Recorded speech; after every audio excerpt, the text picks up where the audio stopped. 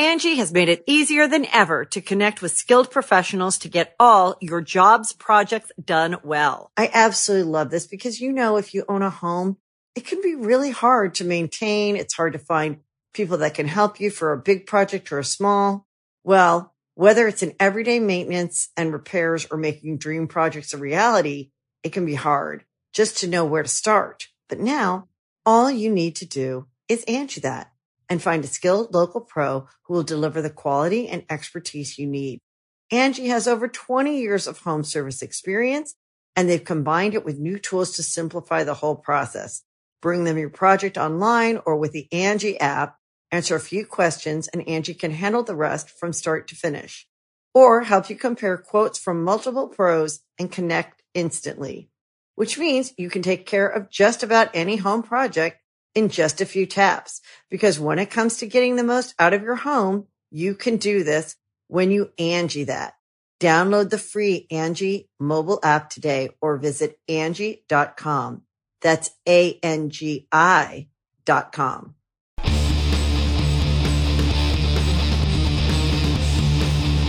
Hey, friendos and Larson, and welcome back to Going In Raw News Brief. Steve is still on vacation. He will be back tonight for our AEW Fighter Fest reaction live stream. That'll be on our Twitch channel, twitch.tv/Steven Larson. We'll start around 5 p.m. Pacific, 8 p.m.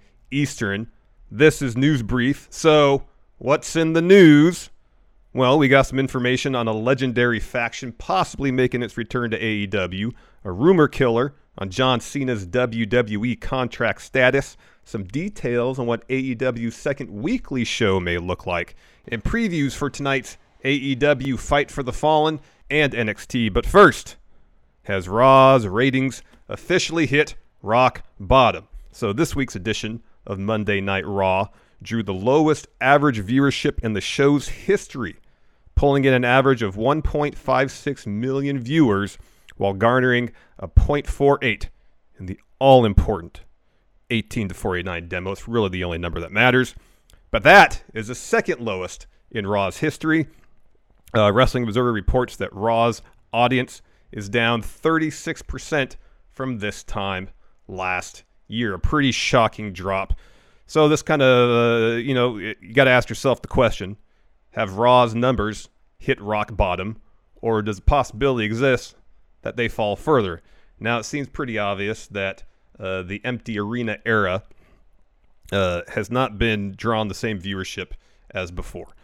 That being said, I don't know if that's exactly the sole reason that viewership is down so much. I speculate in the past whether people's viewership habits have changed, given that so much in their lives has probably changed of late. You got that WB creative. While, they by and large, the shows are entertaining, but by no means must watch.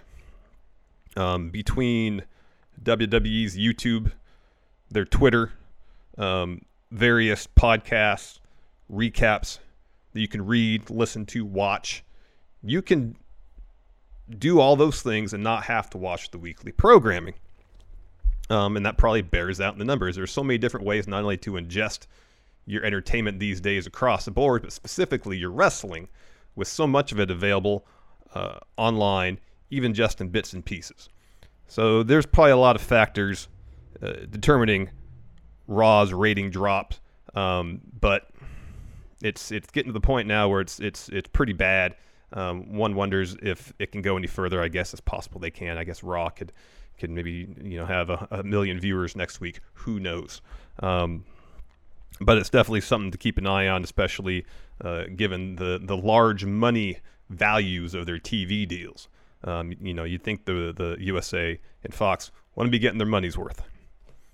Anyways, another company that does the wrestling, not WWE, AEW, they've had basically no issue thus far going to wrestling's past to inspire, motivate their own programming. So we've seen them bring in Arn Anderson to serve as Cody's coach, Tully Blanchard to be Sean Spears' manager, Jake Roberts brought in Lance Archer, Taz, he just presented Brian Cage with the FTW title. Of course, AEW, they've utilized WCW pay-per-view names. They had the special Bash at the Beach edition earlier this year of Dynamite. And they even had their own version of War Games. I believe they called it Blood and Guts. That was scheduled, but kind of indefinitely postponed due to pandemic.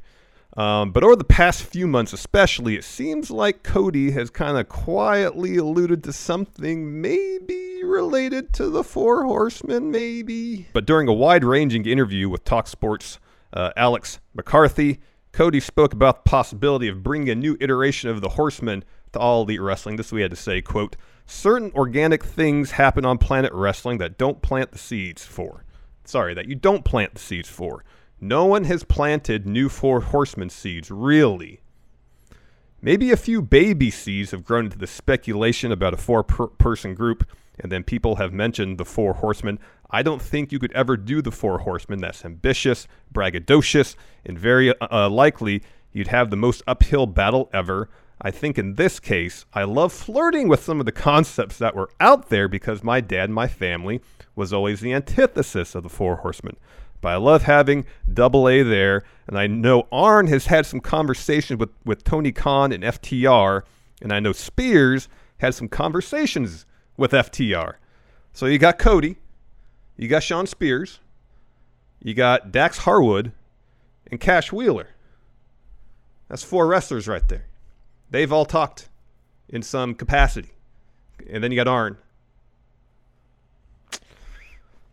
He continues, "There's this kind of lingering situation here, but really the only way you'd ever know if something like that would work is you got to get in there and touch one another and wrestle on the same team, maybe even against each other. That's really the only way to know.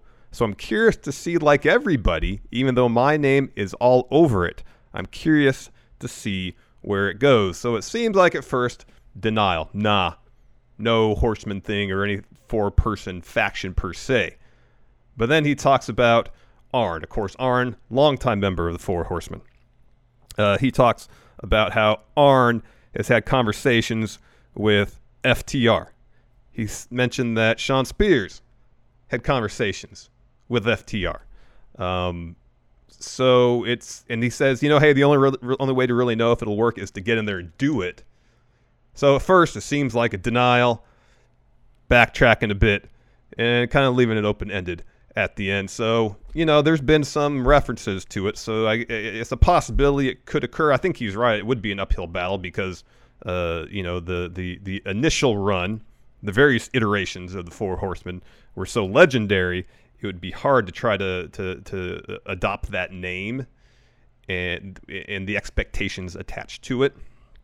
But given how Cody and AEW seem to have no issues, in fact, seem to really enjoy referencing wrestling's past with AEW, I wouldn't be surprised if they try to do something that's kind of like the Four Horsemen, but not necessarily name it as such. But we'll see. It could be fun. Another thing that could have been fun is John Cena wrestling not in WWE.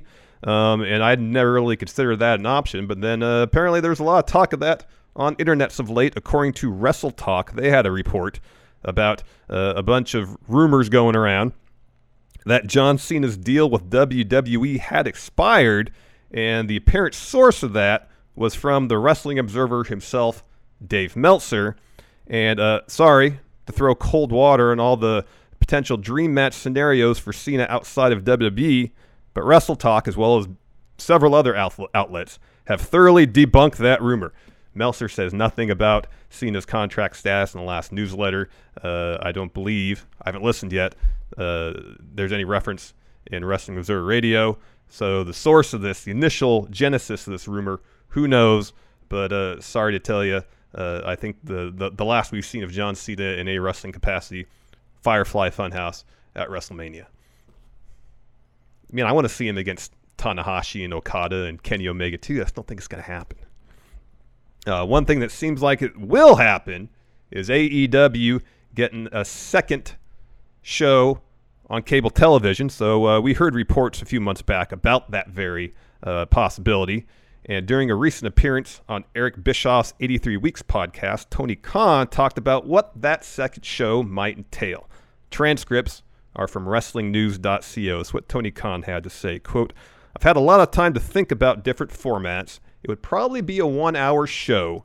We do have a different idea for a format. It still involves wrestling, which is the most important thing to me, and there will be wrestling matches, but in a different format.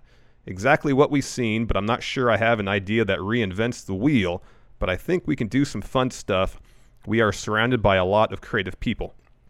If they take their second show, 1-hour show, to not exactly reinvent the visual language of pro wrestling, but find a different approach to it, I think that would be awesome. There seems to be a very firm sense of how pro wrestling is depicted on television.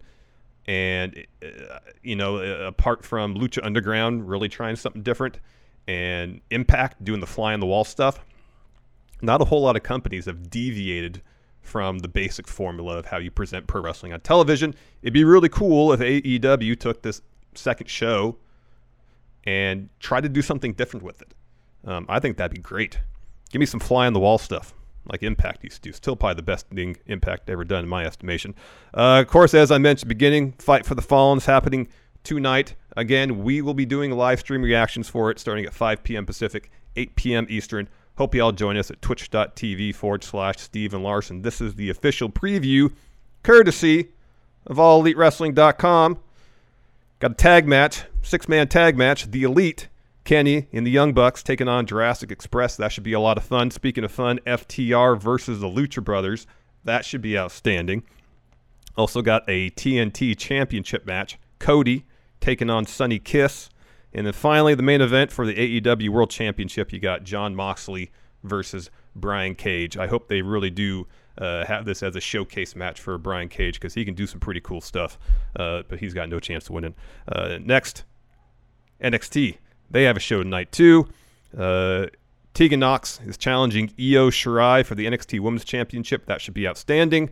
New NXT champion Keith Lee to address the NXT universe. Wouldn't be surprised if we learned who his next challenger is. And then finally, Damian Priest looks for payback against Cameron Grimes. Of course, Cameron Grimes slashed the tires on Damian Priest's car, beat him up with near his car, and then beat him in a match. I'm gonna be rooting for Cameron Grimes because he's wildly entertaining. So that does it for me. Until next time, talk to you later. Bye.